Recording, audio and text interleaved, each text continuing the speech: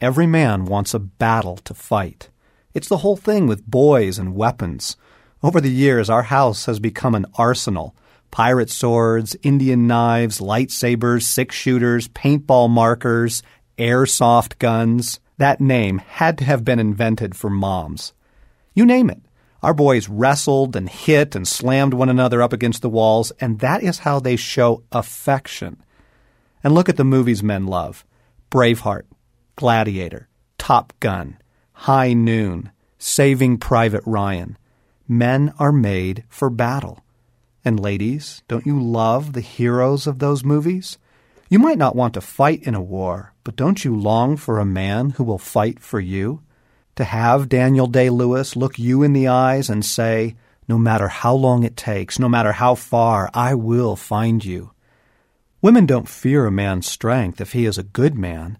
In fact, passivity might make a man safe, but it has done untold damage to women in the long run. It certainly did to Eve. More on that later. Men also long for adventure. Boys love to climb and jump and see how fast they can ride their bikes with no hands. Just look in your garage. All the gear and go-karts and motorcycles and ropes and boats and stuff. This isn't about boys and their toys.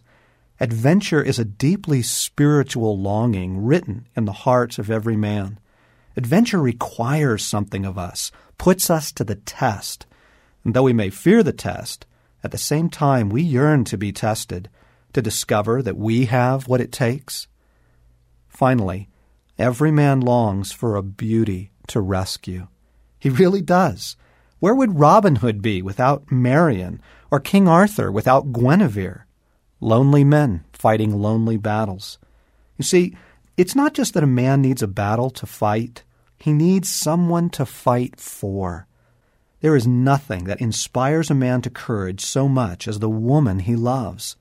Most of the daring and, sometimes ridiculous things young men do are to impress the girls. Men go to war carrying photos of their sweethearts in their wallets. This is a metaphor of this deeper longing to fight for the beauty. This is not to say that a woman is a helpless creature who can't live her life without a man. I'm saying that men long to offer their strength on behalf of a woman. Now, can you see how the desires of a man's heart and the desires of a woman's heart were at least meant to fit beautifully together? A woman in the presence of a good man, a real man, loves being a woman. His strength allows her feminine heart to flourish.